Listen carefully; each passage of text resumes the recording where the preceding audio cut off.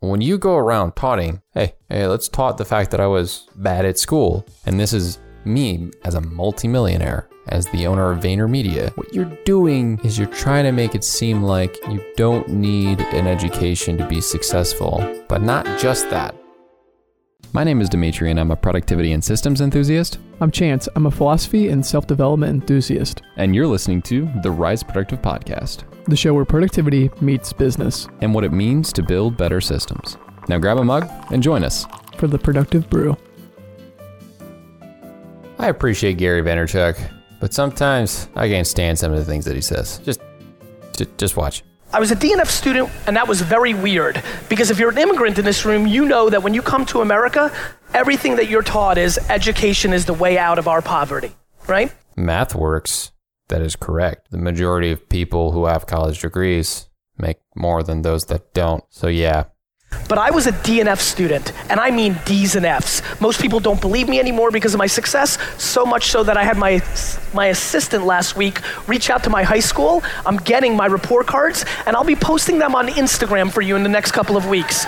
Oh, hey, good job, Gary. Hey, congratulations. You're going to advertise how bad you were at school. Okay, I don't want to be rude here. I think a lot of people don't need to go to school to be successful. I'm going to make an entire other video on whether college is needed for everyone or not. But when you go around taunting, hey, let's taunt the fact that I was bad at school, and this is me as a multimillionaire, as the owner of VaynerMedia, what you're doing is you're trying to make it seem like you don't need an education to be successful, but not just that.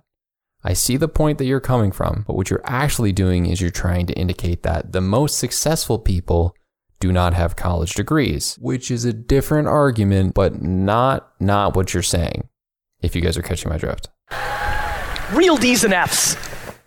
And again, if you're my age group, a lot of you are younger, you're lucky. Right now, as a lot of you know, being an entrepreneur is cool. I take selfies, right? Like, it's a trend. People care.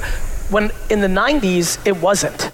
And school was the way out. And so my D's and F's made my teachers and my friends' parents think that I was gonna lose, that I was a losing player. And so statistically speaking, they weren't wrong. You were less likely to make as much as those who were educated. Now you're seeing a decently large paradigm shift because there are so many people that go to college, and there's such a poor focus by the universities on how much you actually learn in college that it is a completely different conversation. Back then, schools weren't as nearly top heavy payroll wise, and they actually had professors that weren't adjunct professors that are getting paid dirt. So it's not bad grades didn't make you successful, Gary. Your hustle did. It's so interesting to me that the reason I know I'm successful was somewhere around 5th grade, I realized I did not give a crap about Saturn. Okay, fair. Yeah, science is kind of a waste of time. Algebra wasn't going to do it for me. Yes. And what I did. This is one of the biggest tropes I've ever heard. When am I going to use real life math? It's not about you doing the math. It's like your ability to take the time to solve a complex issue. Training that part of your brain is very important, not what you're actually solving for. Now, if they could take school and reorganize that stuff into things that would help you solve complex business issues, that'd be awesome. However, that's not the conversation we're having. The conversation you just said is that algebra is stupid. It didn't make me successful. Where I believe that a lot of the math work I did as a child helped me with complex problem solving issues because I cared. It's really crazy to me that Rise Productive is almost at its 3-year anniversary. Over the years, we've shared with you so much free content on how to improve your efficiencies, operations, and intentionality across multiple content platforms. Between the podcast, newsletter, and YouTube channel, we try to give you as much free value as possible. All that we ask in return for all this free knowledge sharing is that you give us a review on Apple Podcasts or your favorite podcast platform so that more entrepreneurs and those seeking more efficiency in their lives can find our content. These podcast reviews increase our rankings and help us reach more people who, just like you, just want to get more efficient. Thanks in advance, and now let's get back to the show. Was I deployed and honed my skills at 12, 13, 14, 15, 16, 17. So by the time I fell in love with the notion of what that was going to be, that was already ingrained in me. I thought I was going to open up 8,000 wine and liquor stores, the Toys R Us of wine, sell the franchise. Okay, that's got to be a meme. The Toys R Us of wine? Buy the New York Jets. I mean, he should still buy the New York Jets. Here's where the story starts getting relevant to you. I go to college. I'm playing Madden 95 in my dorm room. Dominating, by the way. Yeah, of course. My friend runs in, and he says, you have to come and see this. I finish my game, I walk into a room, and there are 8 18-year-old dudes hanging around a computer. Now, for a lot of the youngsters in this room, you don't recall this. I was 18 years old at this point and probably spent less than 3 hours on a computer in my life. By being a DNF student and getting an F in computer class, I was able to stay off the computer, right? This is 1994.